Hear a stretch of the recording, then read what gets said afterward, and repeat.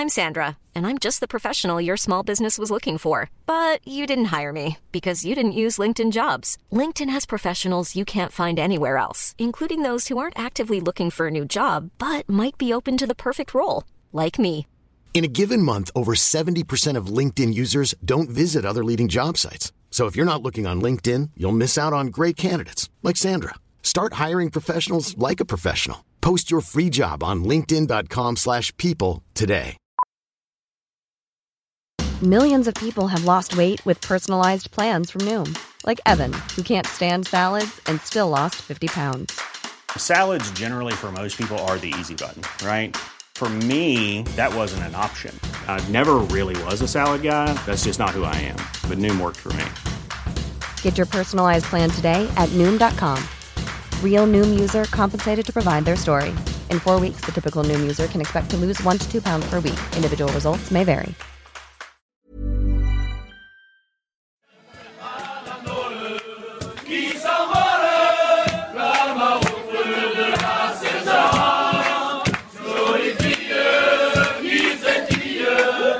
Welcome back to the French Rugby Podcast with me, Tim Groves, and Johnny's away on holiday. We all need one of them every now and then, don't we? Who is able to have a podcast and just leave it for a week? I mean, I can't believe the lack of professionalism of this dude. You've got to have some serious nuts. Take your microphone wherever you go, can't you? Yeah. Says the guy who hasn't been here for 4 weeks or something, but yeah. You're back, though. You're back refreshed. Have you been away? So I have been away, actually. 2 or 3 weeks ago, went on a beautiful holiday with the family and stuff. Just a lot of work. I graduated, right? I told you that last time. I've got my diploma. Everything's done and dusted. New job is in sort of venture capital investment. And a couple of weeks ago, I just bagged everything. It's like, right, where do you want to go? What do you want to do? Let's just pick a place and go. And went to the beach with the girls. It was absolutely sensational. It was just one of those moments when, press pause and we realized, bloody hell, life is beautiful. We were super happy. And I came back refreshed, yeah. Can you switch off? Are you an ex-player who can switch off and not watch any rugby? No. Oh, no, not watching rugby. Yeah, I can, but I can't really switch off at the moment because the venture thing is I'm co-founder of it. So it takes every single ounce of my time. It's like entrepreneurship. I mean, there's a parallel between entrepreneurship and elite sportsmen, which is incredible. Entrepreneurs are just athletes, that fall 25 times, need to get back up again, that are 150% involved in what they do. And one thing that I was mortified about, that really used to get me up at night, was to be surrounded by people who didn't care about what they did. And there's nothing wrong with it. I mean, it's more something wrong with me, to be fair.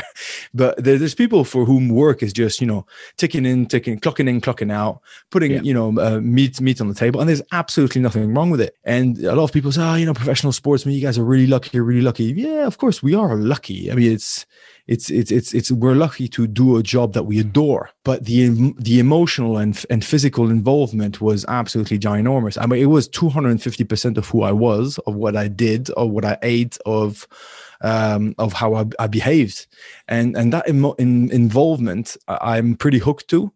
And that's what I feel that I found in entrepreneurship again. It's people who know what it is to say, right, Tim, this week I'm expecting 150% what you've got in your tummy.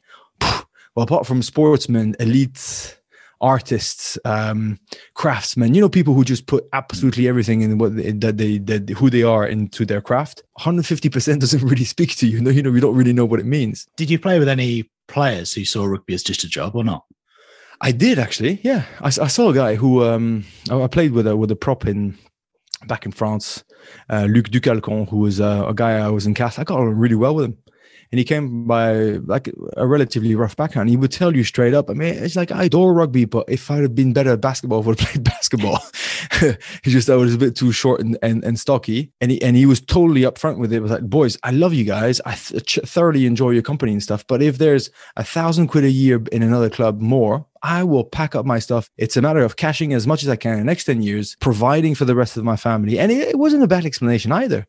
Saying, listen, this is an opportunity for me to do well. It's not generational wealth. We're not talking US sports millions per year, but it can actually help provide for your old man, and your parents and probably your grandparents and stuff like that. It was about that for him. So he's like, all my mates, half of them are in jail, half of them are not doing well, half of them will end up in jail anytime soon. I've got an opportunity I just can't miss. And he was almost saying, it pains me it kills me, but I don't have the luxury of considering more than money into my decision making. So there are guys that clock in, clock out. They're just there to do the job. And you went straight from the business and the beach to Clermont. I know you were at Welford Road this weekend, but the week before you were back in Clermont, and you were saying you'd barely been back since you retired, since you left. Yeah, so it's one of those. I don't have a contract to do commentaries in England. This one, as soon as I saw Clermont Tigers, I mean, my phone it was burning in my pocket. Got it out, texted the BT guy. I was like, mate, you've got to put me on those 2 games. It's too good to be true. Sort of the Kaiser Derby. I was absolutely delighted, but not so much for the actual the game. Both games themselves were okay. The fact that Clermont are just not doing so great at the moment made it a little bit not as good as it should have been. But just the chance to work and have to go back to Clermont and work and have to go back to Leicester was just too good to be true. So I did both games and I absolutely adored it. A proper trip down memory lane. I mean, we can speak about it for days, but I saw old people. I went back into a stadium where I didn't want to be Johnny Big Nuts, rocking up. No, I don't need a ticket to get in there. Come on, Red carpet was out, was it? No, Clermont, listen, I've 10 years, 10 years in Clermont. So I was a bit more confident going back to Clermont. I still know everyone. And it was amazing. If you ever have the opportunity to go to France to watch a game, go to Clermont. It's worth the trip. It's Thomond Park. It's Welford Road. It's one of those stadiums. You close your eyes, you're there and nowhere else. And I saw Ellis Genge and Brett Deeks and Benny Youngs while he was sick. But all these guys, they got up and they're like, wow, we love this place. It's just special.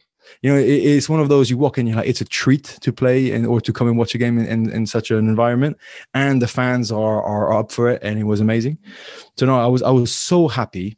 I was giggling like a little teenager, texting mates before and X, Y, and Z. And actually, I properly got caught up with emotion, like proper. I got there on the day, and in Clermont, people don't really know it because you can't really see it. But obviously, you have the 2 sort of corridors that face each other with both change rooms, and they come into a little tunnel that comes out. And on either side, you can't see it, but they made those big yellow metallic walls in which every single player that's played for the game does a little signature, and you put the date of your arrival and the date of the departure. And they asked everybody to sign it. There's a big symbolic moment where you go and add your date of departure, And I realized that I never written mine and my date of departure. And I don't know, never thought about it, never I got asked to do it, whatever. And I was walking there, and I swear to you, I could recognize my footsteps. And I was obviously wearing shoes. I wasn't wearing studs like I used to, but I could almost picture myself walking in shorts. If I closed my eyes, I could have felt my studs walking into those steps, having a look at that signature where before every game, I was like, before I put that number when I leave, I just want to know that I've emptied my tank just one more time, Then I got out. I saw this beautiful, sparkling stadium with the fans starting to go in. And I was like, wow, this is special. And that really brought me back to those moments. And then you see Dato Zirakashvili, the tight head prop, who's now scrummaging coach for Clermont, and he walks out, and we catch each other's corner of eye. I mean, he's a tight head prop I played the most in my whole career.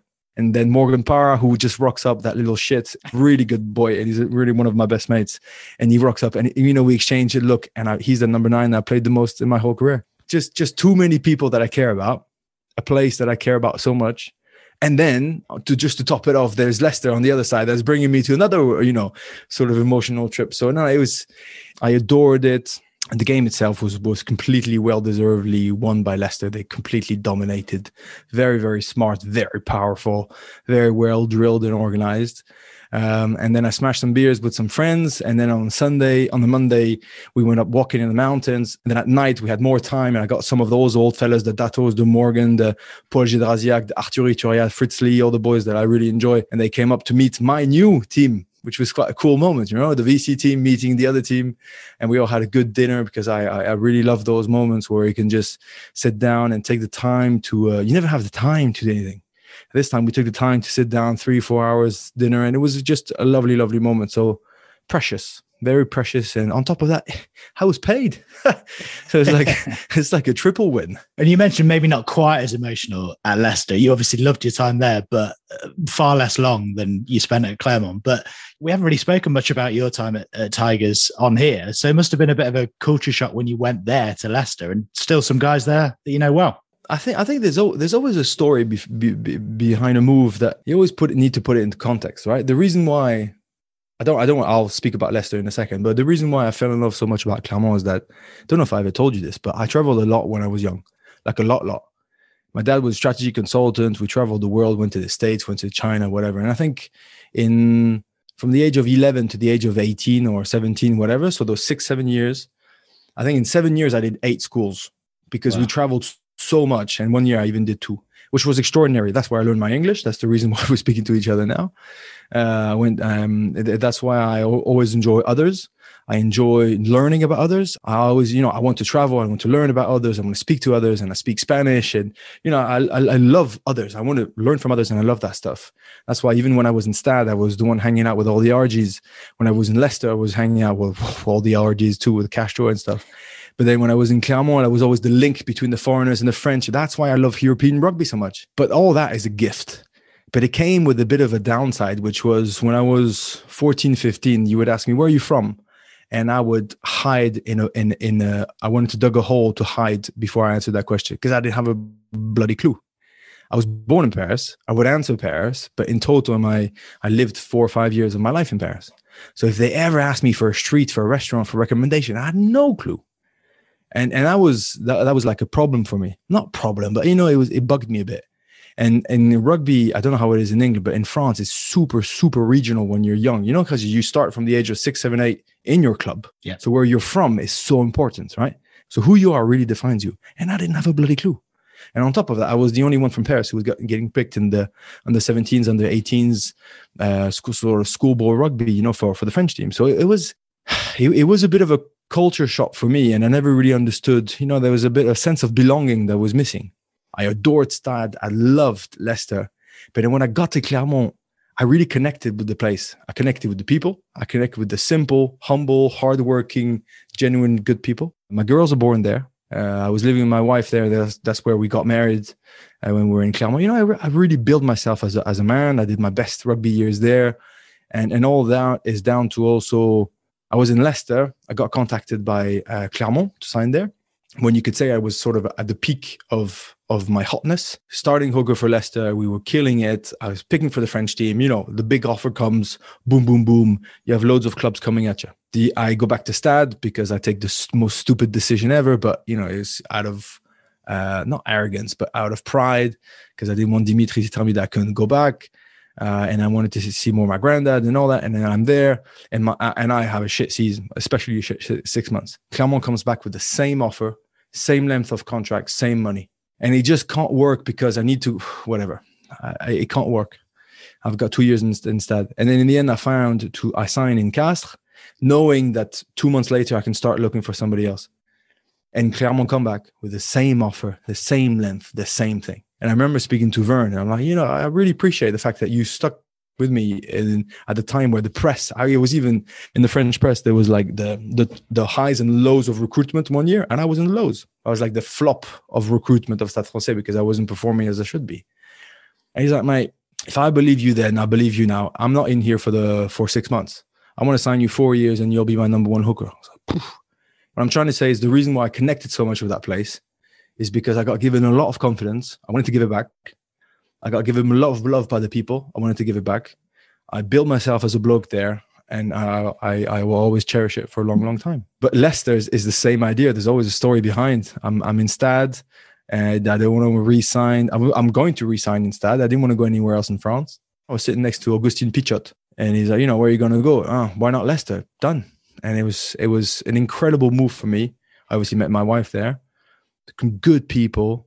And I remember, so when we was in Clermont, I bumped into Brett Deeks, who with the Deacon brothers, and we were speaking with Deeks and stuff before the game. And I was like, it was good. I was like, I'm so happy to see Tigers back. So yeah. And we look at each other. He's like, mate, boy, did we have a good time. and 2007, we had an amazing time. Like at that time, we thought rugby, that's how it was. Kill people on a Saturday, go and smash on a Sunday, have fun, have mates everywhere. We didn't realize how lucky we were. Those 2 seasons I had in Leicester were extraordinary. And bringing it back to the present, obviously Brett's still there. Borthwick's come in. They're doing a pretty good job of doing it a new way, but also going back to the old school, aren't they? Bringing some of that old school Leicester grit in, and it's showing. Amazing transformation, which is what hurt me when I was in Clermont. They were like, all the managers were like, 2-3 years are going to be complicated. The next 2 years, I was like, look at Leicester. They turned it around in 18 months. Leicester, the Leicester way was a lot bigger, a lot harder, and a lot more central than anybody gave it ever credit to. It was always a joke. Leicester, they're a bit rough and tough and Crazy Tuesday and all those things. That's all I was hearing. With Crazy Tuesday, because it was full-on brawl, contact session, scrummaging, mauling, and all that. Yeah, okay, but that was the Leicester way. And as soon as you started deviating a little bit away from it, now we're not going to go as hard. We're okay now because we're winning. Then it's sort of a poisonous little thing that you curse yourself with. Then they put a lot of money on a couple of few players that either were international duty or just weren't fit, and they let go the core of that team, the guys who were always there, guys who hold the changing room. So there was, and you don't realize how quick it can go bad, and how deeply wounded the whole organization can be by just a few little decisions like that. And I think that's what Clermont are experiencing now. And if there's one thing that I really want, is for them to use Leicester as a good example. Set back the Leicester way, the Clermont way, right at the center of things. Take a few decisions and decide one season is going to be a transformation, but the rest you put back the ambition and the target all the way at the top. And there are parallels between the two clubs as well. Leicester in the Midlands in England, the rough, tough, Clermont on the massive Central. What does Jono say about it in terms of, does he see it as a 2 or 3 year job, or does he think he can do it quicker? So I don't know if I should say this, but I spoke to him before. I couldn't actually speak to him after I went in their changing rooms after the game, the Clermont-Leicester game. They were obviously very disappointed. 19 points lost at home. You sort of think, oof, next week you go to the top of the Prem. It's almost mission impossible with some injuries. But I got to speak to the boys, and they're like, yeah, it's all about leadership. They need not 3 leaders. They need 10 to transform the team. Morgan's going to leave at the end of the season. Camille's going to leave at the end of the season. They can't just always hang on to the same guys. That was our strength when we were there. It was not obviously just about me, but it was like 10 of us. And it's when Rougerie leaves that you realize, bloody hell, he was one hell of a leader. And he's not a player anymore. It's when Julien Bonner leaves and Alexandre Lapendrie is injured and Damien Chouli leaves and Jamie Cudmore in his own way and Nathan Hines in his own way. All those guys. Dato was massive, a huge leader in the changing room. And you had 12 of them. That's, they always say the core leadership. You had 12. Now they have 3-4 who are struggling to impose it on others. And every time things are going wrong, it's like, where's Morgan? Oh yeah, come on, come and save us. Come and dug us out. It just doesn't work like that. So they're going to be forced to move on to a new thing with Morgan going to Stade, which is, I think, a great decision for him and for Clermont. They need to move on. I couldn't really speak to Jono after that, and I actually bumped into him at Leicester before the game, and we were looking at the stadium, and it was more, we want to do well. He was really excited about that young 9, who I don't know if you saw the game, that Juno, he's only 18. Wow, was he good. Really good player. Actually, I spoke to Rougerie afterwards. It's one of those scouting stories that he came to watch an academy game of another player, and that Juno was in the opposition team, and they would turn around, who the hell is this 9? Stocky little thing, only 17 or whatever, who was really killing it out there. And they signed. So there are sparks of hope. Him, Cheikh Tibergian, the fullback or wing, who did really well. Raka is still young. Damien Pono is going to come back. They're going to have 2 young 10s, between Jules Plisson and Anthony Belot from Toulon, who's coming. There's still some really good players, and I'm sure they need to create their own story. But Jono's description of the situation, and he only left the club in 2017, I think. On the title, he lost it, yeah. He left for Ulster after we won it. So it's only 5 years, right? It's nothing. It's yesterday. And he's like, mate, the decision makers fell asleep at the wheel. That was his quote. So there's a lot of, like I said, little problems, contract decision-making, recruitment decision-making, general hierarchy and leadership within the team. If you don't push higher, then you just shoot down. It's not an easy road of saying we can cruise. There's no cruising. There's no cruising. There's no taking it easy. There's no letting it, take it and making it sustainable in an easy way. That just doesn't exist. And that's what happened. So there's going to be a lot of work in Clermont. There's going to be a lot of stuff. But like he was saying, it's an incredibly exciting project because all the pieces of the puzzle are on the table. There's the stands, like in Leicester. There's the academy, exactly like in Leicester.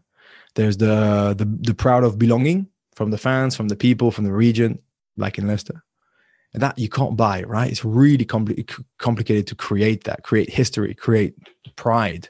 We'll come into some of the other games in a minute, but we don't see these two-legged games very often. So I don't know if you were a fan before these round of 16 games, but have you changed your mind at all? Are you a fan now? I really liked it. Yeah, I really liked it, I must say. I adored the different type of strategy. So typically Clermont-Leicester, they really outpunched them by being relaxed, chilled, seizing the opportunities, using kicking game. On the return leg, it was quite clever because Leicester actually were completely dominating in ball possession, but they were happy of defending. They're like, mate, they're going to play. Their only issue is to play, 19 points down. They have to overly play. If we try to match the play and make a mess out of this game, we actually can, fall on our faces. So they were super smart, ready to suffer. So that made it super interesting in my geeky rugby knows sort of mind. And I thoroughly enjoyed it. The same way that Ulster were like all super happy punching up in the air after winning in Toulouse by 6 points. And then, the magic little man, after a clumsy first 50 minutes, just turned it around the last 30 minutes in Ravenhill. So, no, I thought it was super interesting. The only shame that I thought it was to see multiple same country confrontations. Yeah. That does make it a little bit. I mean, I thought the whole idea was to prevent them, but you had Stade against Racing and Bordeaux against La Rochelle and all those things. So. And it's not going to get any better because they play again. I mean, I was looking at La Rochelle. Imagine if they beat Bordeaux, then they get, Montpellier at home. They can do it. But if they win, they could get Racing. And then they could get Toulouse in the final. Yeah. So they could do, a whole Champions Cup without ever facing what makes the beauty out of this competition, which is the clash of cultures and people and teams and nationalities and all that. If the French teams dominate as much as they are, you can't keep them apart forever. Yeah, true that. And in terms of that French success, there have been so many teams in the knockout stages.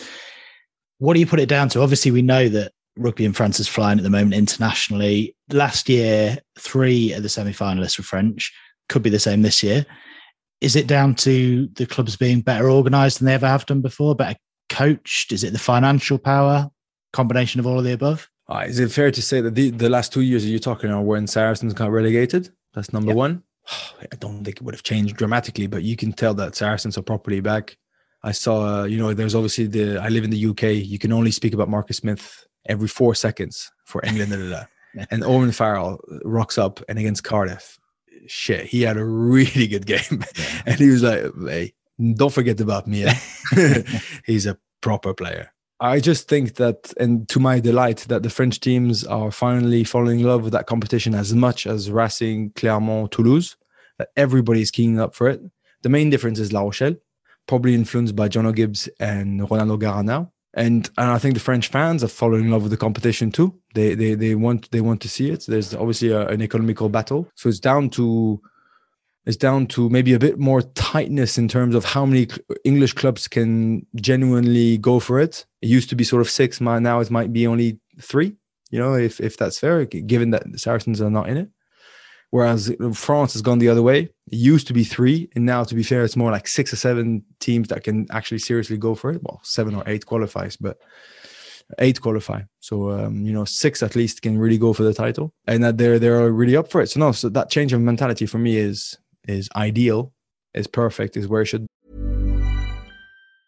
Mom deserves the best, and there's no better place to shop for Mother's Day than Whole Foods Market. They're your destination for unbeatable savings, from premium gifts to show-stopping flowers and irresistible desserts. Start by saving 33% with Prime on all body care and candles. Then get a 15-stem bunch of tulips for just $9.99 each with Prime. Round out Mom's menu with festive rosé, irresistible berry chantilly cake, and more special treats. Come celebrate Mother's Day at Whole Foods Market. Hey, I'm Ryan Reynolds. Recently, I asked Mint Mobile's legal team if big wireless companies are allowed to raise prices due to inflation. They said yes. And then when I asked if raising prices technically violates those onerous 2-year contracts, they said, what the f*** are you talking about, you insane Hollywood ass f- So to recap, we're cutting the price of Mint Unlimited from $30 a month to just $15 a month. Give it a try at mintmobile.com/switch. $45 up front for 3 months plus taxes and fees. Promo rate for new customers for limited time. Unlimited more than 40 gigabytes per month. Slows full terms at mintmobile.com. Hiring for your small business? If you're not looking for professionals on LinkedIn, you're looking in the wrong place. That's like looking for your car keys in a fish tank. LinkedIn helps you hire professionals you can't find anywhere else, even those who aren't actively searching for a new job but might be open to the perfect role. In a given month, over 70% of LinkedIn users don't even visit other leading job sites. So start looking in the right place. With LinkedIn, you can hire professionals like a professional. Post your free job on linkedin.com/people today. And the other general theme of the weekend, more negatively, was cards. 20 cards in the 8 Champions Cup games in all, which equals the most ever in a round of that competition. We're seeing a sending off every other game at the moment in Super Rugby. You did the Paris Derby as well, which saw Stefan Ivalu sent off, Ollie Chesham, obviously, in the Leicester-Clermont game. The 20-minute red cards being trialled in Super Rugby. World Rugby said last week they might want to expand that. What do you make of it all? Is it the player behaviour that's the problem? Is it the officiating? Is it both? I don't buy the against Ireland it killed the game because Charlie Hewells, I think it was, got a red card. You know, mate, he bollocked the guy who didn't have the ball. Yeah. So whether it's the first minute or the last minute, that's it, done. Ollie Chesham, did you look at his reaction? He turns around, he says sorry. I think it was Raka or. I can't remember if it was Raka or no, it was Sam Izela. Yeah. And he turns around, he says sorry, he goes, he gives him a hug and he goes. Mate, that's all the answer that you need. That means that rugby players know I cocked up. I just missed him. It's a little bit too high. I could have hurt him. Red card. The Naivalu try really annoyed me. Like we were going, oh yeah, but the technique and this one. But look at the state of Louis Dupichot. Mate, he's on the floor, head, how you say that, scraping the floor over 4 meters. Because of that poor technique, we're talking about the shoulder, yes, but they didn't see that he actually connected head on head just after. You know, he goes shoulder and then head on head. Does he on purpose try to hurt him? No, of course not. I'm not blaming Naivalu. I'm just saying poor technique has to be sanctioned. Charlie Hewells, poor technique has to be sanctioned. Is it part of rugby? Absolutely. He's jacked up and he's pumped up and he wants to fly. And I've made stupid mistakes because I got overexcited and that should have been pinged, yes. The only gray zone, which is the tough one, is the contact in the air. Because at the moment, sometimes they just don't take the same decisions. I don't know if you saw the Ulster-Toulouse one. At one point, Thomas Ramos falls on his head, does like a 180-degree spin in the head, falls on it. No, he committed to it. What on earth is he on about? He didn't even try. He barely tried to jump. He was a week too late on that contest. I mean, that's as clear as it should have gone. But for me, the only grey zone is Xander Fagerson that clear out Scotland Wales. That's the really tough one. That's the only really, really tough call on that. I don't really know what he can change. That's my only question. If the answer is the player can't change anything to it, if it's a contact in the air, well, you got to read better. You only got to go, you got to slow down your feet, go. If it's Charlie Hewells, well, you just can't whack a guy who doesn't have the ball. If you're not sure if you're going to commit, go slowly, push him off, go again. To the point of potentially missing the tackle. Don't get me wrong, that's the outcome. Ollie Chesham, then mate, if that means you can't dominate the tackle when you're chasing him from behind. Naivalu, you can't prevent the try. You simply can't. If the guy is a meter away and you try to whack him, you've got to go for the legs. There's almost zero chance for you to prevent him to score. That's the reality. But he can make another decision. Xander Fagerson, what else are you going to tell him? He's a tight head prop. He's here to clean rucks. He's flying into this. The guy lifts exactly at the wrong moment and he clocks him in the head. The reality is that he can seriously hurt him. So that's where potentially the orange card could be a good, or not the orange card, but the 20-minute red card could be a good idea. For me, there's already a 20-minute thing, which is, does the guy get suspended 6 weeks or does the guy not get suspended at all? So maybe it's the sanctions rather than the sanctions off the field rather than the sanctions on the field that they need to look at. But in terms of, in my mind, yeah, what they said last week, looking at Super Rugby, if you get a red card, 20 minutes, and then they bring someone else on, if they were to say we want to expand that and bring it into the top 14 or the Champions Cup, you'd say? I'd say rugby is complicated enough, and that we've got to stop changing the rules all the time because I'm getting cross-eyed, and that the only thing that I'm ready to listen to is when the player's attitude cannot be changed, when the player's technique cannot be changed, then yeah, I'm up for any decisions. But again, if I go play by play, you know, on all those the hooker for Italy when he whacked, I can't remember who, against Ireland. He doesn't bend enough, and you're trying to go put a positive tackle, but he could have done it differently. And so the only one in my mind like that, if I'm just thinking, is the Xander Fagerson one, and that one is very tough, just because I don't know what he could potentially do differently. And that's the only one where do you allow the ref to take a decision on the field to be like, mate, it's completely accidental. It's wrong, it's bad, but it's completely accidental. We'll take that from a red to a yellow. I don't know, I'm inventing something. Or you still give him a red, but he gets not even banned for the game after. But for me and all the others that I've seen, there can be a change. And rugby has got a responsibility to show that it's sanctioning some potentially very harmful things. Because again, the last thing that I want to see is guys like Louis Dupichot who are dragging their faces on the grass, on the fake grass, because he's completely blindly knocked out. And when we were talking before about the French club's success in the past couple of years and the fact that some of them are taking it more seriously, one club that hasn't always taken it seriously is Montpellier. They beat Quins over 2 legs by a single point. But before that second leg, they got a lot of criticism in the English media, made 13 changes between the 2 legs. What did you make of that? Because it was still a strong side, wasn't it? It was a strong side. I think he was a bit disrespectful not to give the coaches a bit of credit for knowing their team better than anybody else, and maybe knowing players better than the English press would know them, which is fair. I do think I saw Olivier Azam put a really funny tweet where he's like, you know, actually we take it really seriously. It's a bit disrespectful. Huh? That's what winning gives you the right to fight back and to throw those comments. I think they're a little bit irrelevant. I don't think they should care about what the press say. They don't dictate, you know, what is the truth or not. They only know what the truth is within their team. But it's a reality that maybe not in that example, but a lot of teams in France didn't play it 100%, which digs a hole and throws a dagger at this competition every time that you don't see the big names on the field at the same time, because those are the clashes that you want to see. But look, they were proven right. You mentioned the Toulouse game. They won it by a single point over 2 legs as well against Ulster. Antoine Dupont, you can't keep him out of the headlines, but you also mentioned he wasn't playing very well for 50-odd minutes. And do you think Ulster might have held on if it hadn't been for that Tom O'Toole red card? Again, that red card, how the hell does Rob Ehring not get anything? He throws a shoulder in the face too. He doesn't even get a yellow, nothing. So that's where rugby gets it wrong. It's complicated, right? If you apply one rule, you apply it all the time, whatever. I didn't mean that Antoine Dupont didn't play particularly well. I mean, Toulouse as a whole didn't actually play that well. I saw a lot of drop balls. I saw some misunderstanding. I saw some, silly decision making. But they put 6 faces together. They go forward all the time. Meafou comes in. He's unstoppable. Antoine Dupont goes at 10, dummies, and scores the important part under the sticks. You're like, is there anything they can't do, those kids? They really are that good. And you're playing without Julien Marchand, who's still injured. You're playing, without a couple of guys. Both Arnold, second row brothers were out. So they're playing with no more second rows almost towards the end. You know, they've got a few guys that are missing in that back line, and it's been very problematic.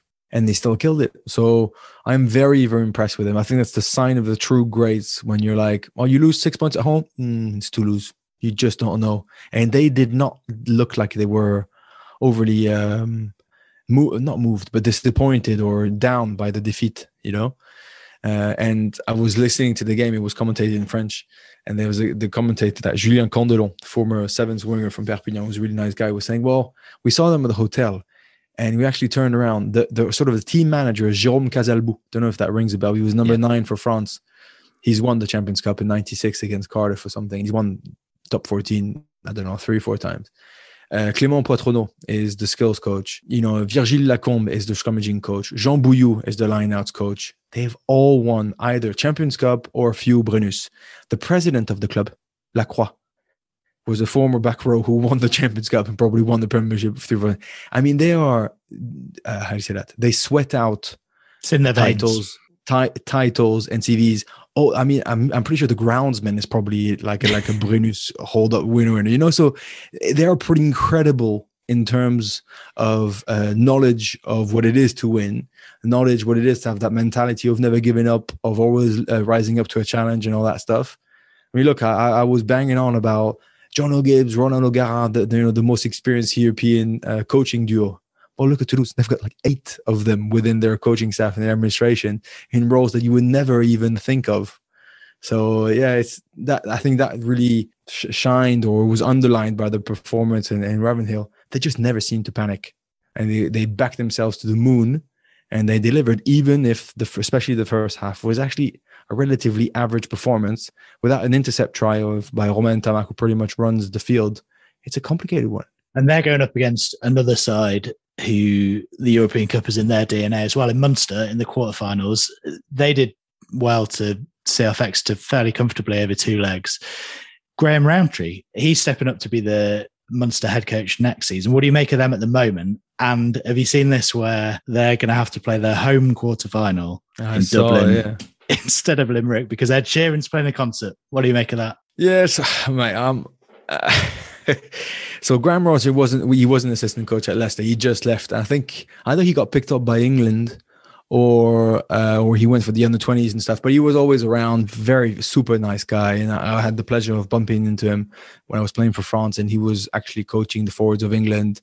And we were, chatting about X, Y, and Z. Very approachable, super nice, outstandingly strong, ear work, like unreal. That's all I could look at. I mean, he's got massive little things next to him, but he jokes about it. He's a legend of a bloke, really good at his stuff, and ends up having a stellar coaching career between the Lions and Munster now, head coach. And I think he's going to do a great job. I think I'm a huge believer that you need to have a charismatic coach who's got a lot of empathy, a lot of love, a lot of respect, and he's definitely all the way up there for that.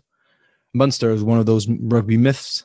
Incredibly regionally, how do you say that, ingrained or structured team that they know their stuff. They know how to do things. You talk about the Leicester way, the Clermont way, the Saracens way. There's definitely the Munster way, because they're just a team like no other in the world, which is the huge compliment in my eye. They've got a stadium like no other in the world. Huge compliment again. They've got fans that you can't, mistake for any other fans in the world.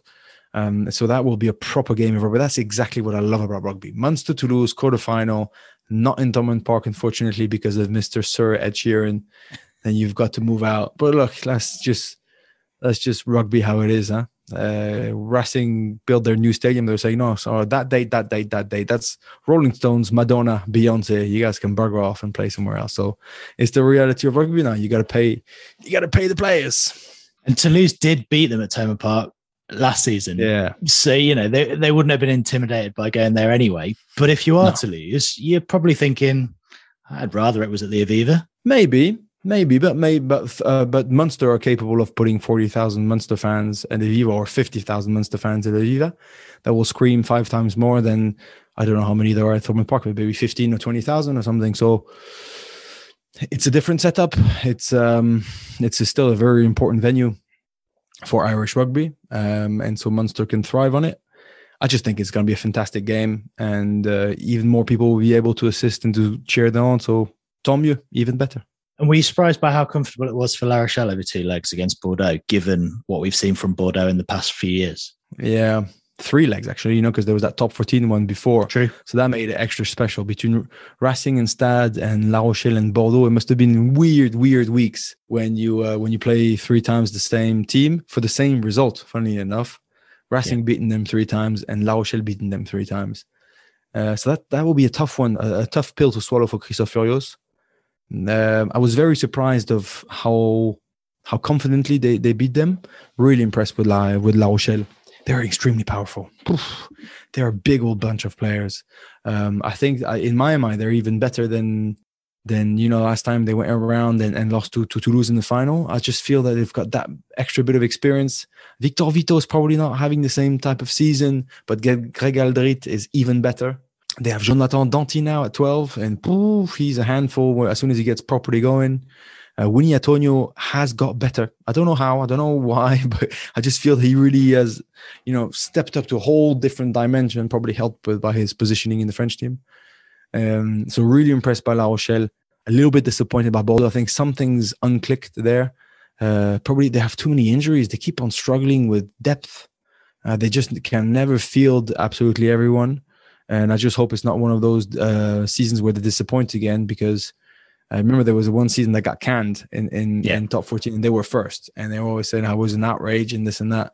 And this one they were doing really well and now they've dropped off. So now it'll be a very tense moment of the season.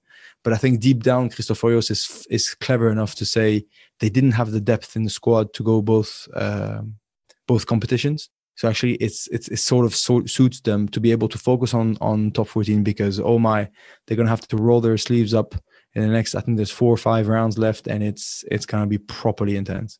Right. We will look ahead to what's coming up in the next few weeks very shortly, but it's about time we did our meter moment of the week, isn't it? So what have you got for us, Benji? Oh, mate, there's plenty, but I'm going to be extremely boring. I'm going to have to say the little genius, man, Antoine Dupont scoring the 78th minute at number 10 under the sticks to make the conversion easy wheezy. Makes rugby look ridiculously easy and effortless as soon as you go there. So there's loads of moments. There's the the Racing Stade with Toulouse-Vianou, who was incredibly good for Stade, especially in the first half. There's Clermont stepping up at that really young number 9, who's 18 years old, Joulot, who I thought was incredible and represents all the future bright lights of Clermont. There's, a ton of performances. There's the moments where Toulouse on their line start playing from their own zone and Thomas Ramos chucks it to Peato Movaca, who then, doesn't want to concede a 5-minute try, whatever, all that stuff. But that final moment where you're like, right, what exactly do we need? There's 3 minutes left. We need to score points under the sticks just to be sure. Okay, kick it to touch. Bang, bang, bang, bang, bang. It's almost like Antoine Dupont's like, no, boys, just put me at 10 because it'll be easier for me to just walk in on my own. And he goes bang, bang, bang, left, right, and he comes out and he scores almost effortlessly. So a meter moment of the week has to be Antoine Dupont pretty much giving the win, a crucial win with scoring that try for Toulouse in Ravenhill against Ulster at 78th minute. We should get someone to do a running total over the past year or so in the next couple of years. How many times Antoine Dupont will win the meter moment of the week?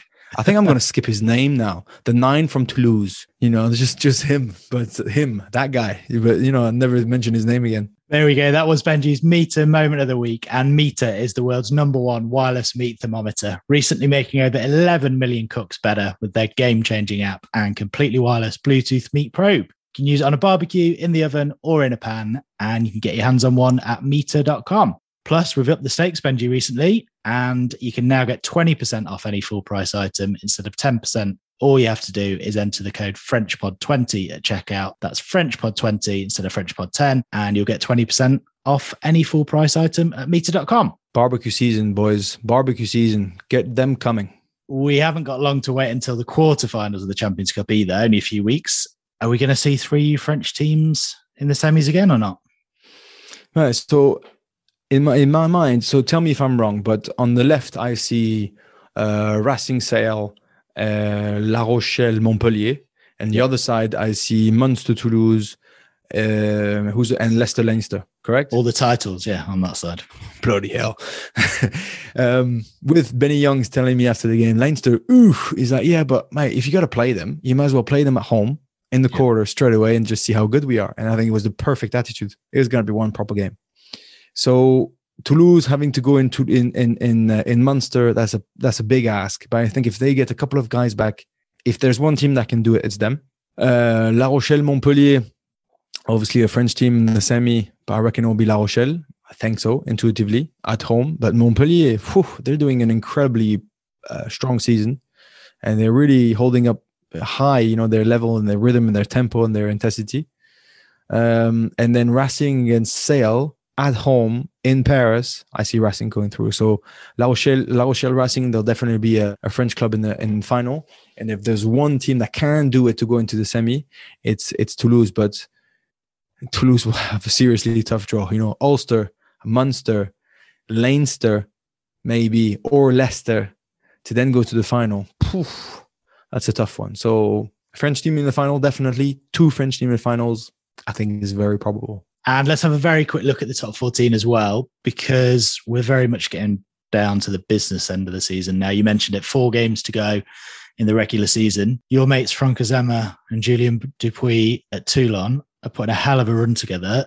It's going to be tough, arguably too tough, but can they do it? Can they make the playoffs despite being nearly bottom not so long ago? They are definitely charging back. But when you look at their side, did you look at their side? Yeah. I mean, they've only got Sergio Parise, Facundo Issa, Charles Olivon now in the back row. All right. It's not too bad. They've got Eden Edzebet with either Romain Tao or the big Brian Alioune. You know, they've got Brooks, the former guy from Northampton, Christopher Toulefura at hooker, Jean-Baptiste Gros at loose head, who's with the French team, Baptiste Serin, Carbonel, Duncan Paeva, but Erito. They've got Chelsea Colby. They've got Gabin Villiers on the wing. Emeric Luc and Gabin Villiers, who was one of the best players of the last Six Nations. My bloody hell. Of course they should be chasing. And the weird thing is, because they're doing really well in Challenge Cup too, I think they beat Treviso. Yeah. And they're through. Because Challenge Cup does qualify you for top 6, I reckon they will concentrate on Challenge Cup. And the finals in Marseille. Marseille is 15 minutes away from Toulon. So it will be a huge sort of club moment for it. I mentioned all those guys, but they don't have 600 of them. And they've got Sergio, who is obviously getting on a little bit, even though he might resign for another year or so. He's just never ending. So I think they will fall short of the top 6 because I know those races. And everybody's like, I'm super close. We're only 8 points, 7 points, 6 points. Yeah, that means the teams ahead of you, they need to lose twice. You need to win twice, but they need to lose twice. And nobody really loses twice in that league at that pace. So you're always sort of catching up, but a bit too much. So I don't think they'll make it. I think they'll concentrate on Challenge Cup. I reckon they'll win the Challenge Cup if they don't face Saracens too quick. Or at least get to the final in Marseille, and that'll be a proper game. Toulon-Toulouse in Toulon this weekend. Huge game. That'll tell us a lot about whether they will. Yeah, 100%. But Toulouse will have to rotate, mate. I reckon they'll be flogged after the last 2 weekends. So it'll be interesting. And the top 2 going head-to-head this weekend as well. We mentioned Bordeaux a bit earlier. Montpellier flying. Bordeaux have lost 8 of their last 9 games in all competitions. Unreal. It's unreal. It's very hard to comprehend and to understand. And Montpellier flying. So I think Bordeaux will have another really tough night. Montpellier are no fun at the moment. They rotated, probably thinking about that game. That's where it tells you where their priorities are for sure. And it's going to be very complicated for Bordeaux. Come on then. Clermont in 8th at the moment. Are they going to sneak in or not? My heart says yes. My brain says no. It's complicated. Got some injuries. It's not like they're 2 points behind. And they've got some proper big games coming up. So I think the only way I was speaking to the boys at the end, I think their last home game is against Montpellier, or either they go to Montpellier or they host Montpellier in Clermont. I can't remember which one, both. They're at home to Montpellier. So if Montpellier are already qualified, there's a chance that they might give that one up, and that could be the decider for Clermont. But I think it will be very, very tight. Well, we might as well call it then. Let's not sit on the fence. 4 games to go. Oh, mate. The top 2 are gone, aren't they? La Rochelle. Save that for Johnny next week. It's fine. Just leave me the easy stuff. Trust me, we'll be putting him on the spot as well. La Rochelle, Castres, Toulouse and Racing. And you mentioned points on the board is what you want. It's tight below them. Mate. But look, Toulon are 5 points behind 6. I still think it's going to be complicated because there's also Lyon behind. So I reckon the top 6 will not change. Montpellier, Bordeaux, La Rochelle, Castres, Toulouse, Racing will qualify in my mind. Thanks, Benji. A big thanks to all you guys for listening as well. Make sure you hit subscribe. Leave us a nice review if you can. Check us out on Rugby Pass as well as on YouTube. And we'll be back with another episode next week. Au revoir, Benji. Cheers, mate. Pleasure.